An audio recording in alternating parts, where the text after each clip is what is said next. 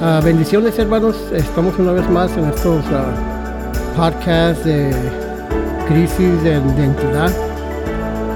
Quizás usted está preguntando por qué, hermano, le puso crisis de identidad. Porque le voy a decir por qué. Porque estoy viendo ya por mucho tiempo que la iglesia, y no estoy hablando de una iglesia en particular, pero la iglesia en general, esta falta de conocimiento de la palabra de Dios. Estamos falta de ese conocimiento que Dios nos ha dado a través de su palabra. Y en este preciso podcast vamos a estar hablando de redención eterna. ¿Y no qué es redención eterna? Y nos fuimos redimidos eternamente. Y voy a estarle explicando, me voy a ir despacio porque quiero que todos los que me están escuchando me entiendan perfectamente. Ahora también he dicho que en la página de Facebook de Crisis de Identidad, que si alguno de ustedes tiene una pregunta que pues nos las haga saber. Pero yo sé que después de esta enseñanzas de redención eterna, muchos se van a hacer preguntas o me las pueden mandar también. Pero vamos a comenzar en este día sobre este tema redención eterna. ¿Qué es redención eterna? Una cosa que le puedo decir ahorita, que lo que hemos recibido por medio de Cristo Jesús en el nuevo pacto o testamento es mucho más mejor que la ley del viejo testamento. ¿Ok? Yo no sé si me están entendiendo. Que si usted ve su Biblia y no está dividida en dos testamentos, el Viejo Testamento y el Nuevo Testamento. Bueno, el Viejo Testamento habla de la ley y no la ley, refiriéndose al Viejo Testamento. En el Nuevo Testamento habla de la gracia de Dios y no refiriéndose a lo que ahora Jesucristo hizo por nosotros. Ok, eso es a eso me quiero referir. Ahora, los sacrificios del Viejo Testamento, y nos usted va a la palabra de Dios. Ahorita vamos a leer muchas escrituras, tomarle más que se agarre. Prepárese, abra su Biblia y todo eso. Apunte ahí, saque un lápiz o algo para que haga sus apuntes. Pero en aquel tiempo se hacían sacrificios. Y los sacrificios del Viejo Testamento eran simbólicos. Era algo simbólico. Y se tenían que ofrecer año tras año, tras año y tras año. ¿Ok? Jesucristo dio su vida una sola vez. Y no estamos ahora hablando del Nuevo Testamento. El Viejo Testamento, los sacrificios que se hacían en aquel tiempo eran simbólicos y se tenían que ofrecer o se hacían cada año, tras año, tras año, tras año. Ahora en el Nuevo Testamento o en el Nuevo Pacto, Jesucristo dio su vida una sola vez. ¿Ok? ¿Sí me está escuchando? Una sola vez. Como un perfecto sacrificio por el pecado y ya nunca se tiene que repetir otra vez. En otras palabras, Jesucristo no tiene que morir una vez, otra vez, otra vez y otra vez, como aquellos sacrificios que se hacían en el Viejo Testamento. Como le dije anteriormente, eran simbólicos. ¿Ok?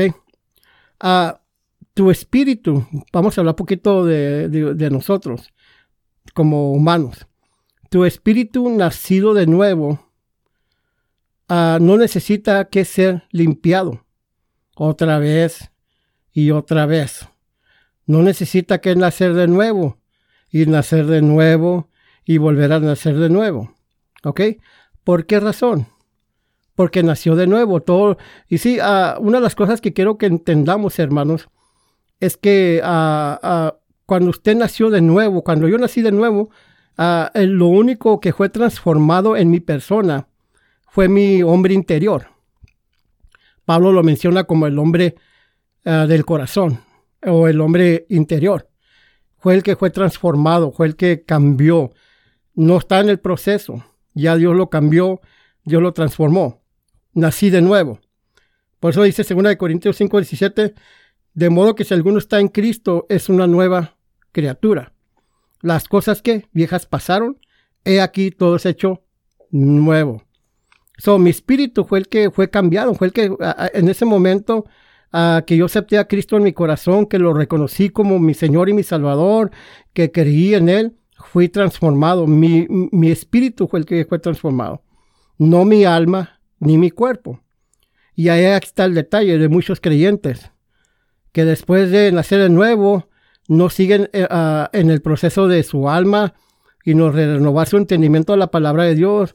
Y por eso se ve en el pueblo de Dios, y no muchas cosas, y no falta de conocimiento de la palabra. Como está diciendo ahorita, tu espíritu nacido de nuevo no necesita que sea limpiado otra vez y otra vez, o nacer de nuevo y nacer de nuevo otra vez. ¿Ok? Vamos al libro de Hebreos. En el libro de Hebreos capítulo 9, versículo 11 y 12. Les doy tiempo ahí para que lo busque. Yo estoy leyendo de la Reina Valera 1960, pero dice ahí en Hebreos capítulo 9, 11 y 12, verso 11 y 12 dice: pero estando ya presente Cristo, sumo sacerdote de los bienes venideros, por el más amplio y más perfecto tabernáculo, no hecho de manos, es decir, no de esta creación. El verso 12. Y no por sangre de machos cabríos ni de becerros, sino por su propia sangre entró una vez para siempre en el lugar santísimo, habiendo obtenido eterna redención. Y usted se fija ahí en la última parte del verso 12, dice habiendo obtenido eterna redención, y eso es el título de esta enseñanza, eterna redención. Me voy a repetir, ¿ok? Porque yo quiero que ustedes me entiendan muy bien, ¿ok? Estamos hablando de la eterna redención. Dice, pero estando ya presente Cristo, sumo sacerdote, y no como aquel tiempo el sacerdote era el que entraba al lugar santísimo con sangre de animales ajenos, sino es lo que vamos a estar leyendo más adelante. Ahora, aquí dice la palabra, pero estando ya presente Cristo, sumo sacerdote de los bienes venideros, por el más amplio y más perfecto tabernáculo, no hecho de manos, es decir, no de esta creación, y no por sangre, fíjese cómo dice el 12, no por sangre de machos cabríos ni de becerros, sino por su propia sangre. Y no, ¿qué quiere decir? Pues el sacrificio que Jesús hizo. Él llevó su propia sangre. ¿Ok? Dice, por su propia sangre entró. ¿Ok? ¿A dónde entró Jesús? En el lugar santísimo. ¿Cuál es el lugar santísimo? Hoy en el nuevo pacto. Pues donde está Dios, en el trono. Ahí mismo, el lugar santísimo. Ahí mismo donde está Dios. Dice que Jesús entró con su sangre. Llevaba la sangre del sacrificio que Él hizo por la humanidad.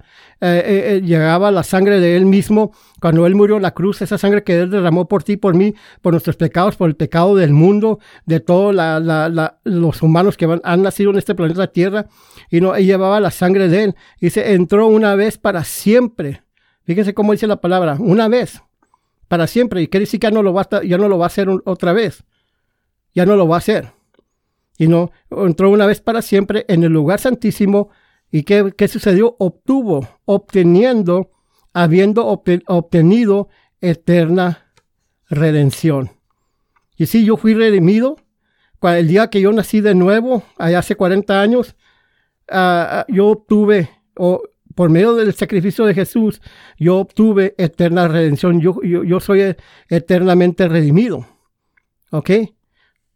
Ahora, hay una expresión que se ha usado mucho. ¿Qué es una expresión? Pues algo que se oye por ahí decir. Lo voy a leer en inglés. Bueno, voy a decir esta palabra en inglés y luego se lo voy a decir en español. Esta expresión yo la llegué a oír después de nacer de nuevo. Se oía entre los cristianos, en aquel tiempo, estamos hablando del 1980 para acá, se oía mucho esta palabra. Backslider, quizás ya si lo estás oyendo esa palabra en inglés, backslider, ya estás entendiéndome qué significa o a qué me estoy refiriendo. Backslider, perdón, que es un backslider, que en español es reincidente.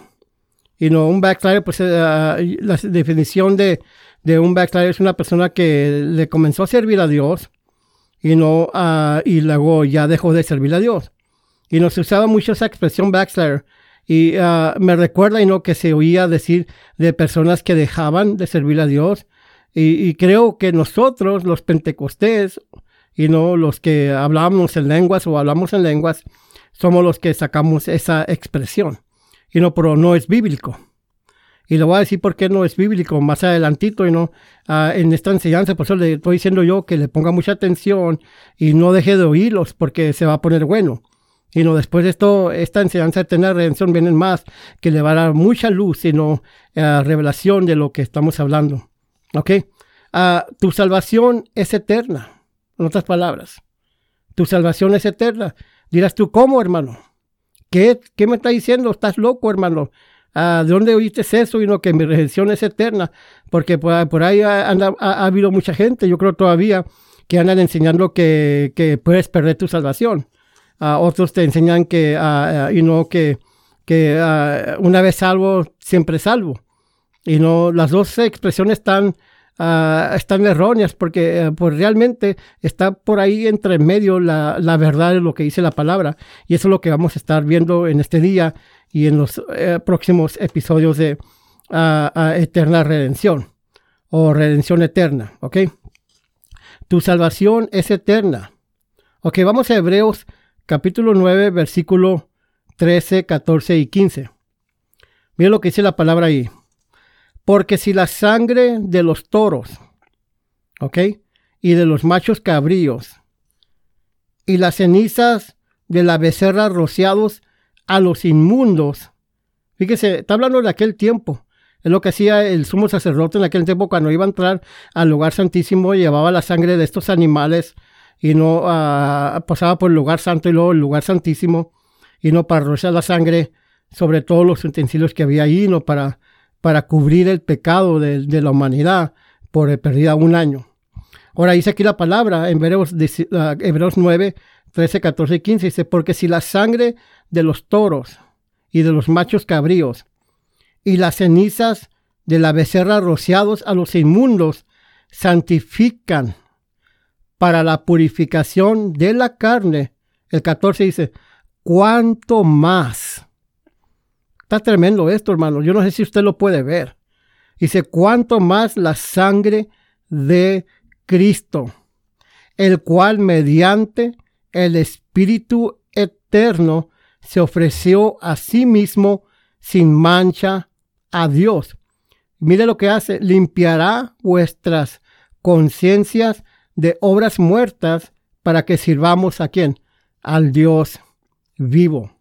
Fíjese, esto está tremendo. ¿Qué quiere decir? Bueno, Jesucristo entró una sola vez al lugar santísimo. Ya no está entrando, como lo hacía en aquel tiempo, y entrando y llevando otra vez, no, en otras palabras, tuviera que estar muriendo, siendo crucificado otra vez y otra vez. En otras palabras, les voy a decir algo que quizás los va a sacudir poquito. Okay, I'm going to tell you something that might rattle your brain a little bit, okay? A lo mejor los va a sacudir. El pecado ya no es problema para Dios. Ya Dios, ¿cómo les puedo explicar? Él ya solucionó ese problema del pecado. Él murió, por eso murió. Por tu pecado y todo eso. Y eso ya para Dios ya no es problema. Hay pecado, sí hay pecado, el hombre sigue pecando, todo eso, pero les vamos a dar más explicación sobre todo eso, ¿ok? Vamos a Hebreos 9, 24. Dice el 24, porque no entró Cristo en el santuario hecho de mano, figura del verdadero, sino en el cielo mismo. Fíjense nomás, ya está más explicación. ¿Dónde entró Jesús con la sangre de él? Dice que no entró en el santuario hecho de manos. Ya no entra a un lugar aquí en la tierra físicamente como lo hacían en aquel tiempo en el Viejo Testamento. Dice figura del verdadero. Es una figura, ¿ok? Sino en el cielo mismo para presentarse ahora, ¿por quién? Por nosotros ante Dios. Fíjese nomás, ante Dios. No para ofrecerse muchas veces como entra el sumo sacerdote en el lugar santísimo cada año, con sangre ajena. De otra manera, le hubiera sido necesario padecer muchas veces desde el principio del mundo, pero ahora en la consumación de los siglos se presentó una vez para siempre por el sacrificio de sí mismo para quitar de en medio el pecado. Ya no hay problema para Dios el pecado. Y de la manera que está establecido para los hombres que mueran una sola vez y después el juicio. Ahora mire lo que dice el 28. Así también Cristo fue ofrecido una sola vez para llevar los pecados de muchos y aparecerá por segunda vez sin relación con el pecado para salvar a los que le esperan. Bendiciones y nos vemos en la próxima.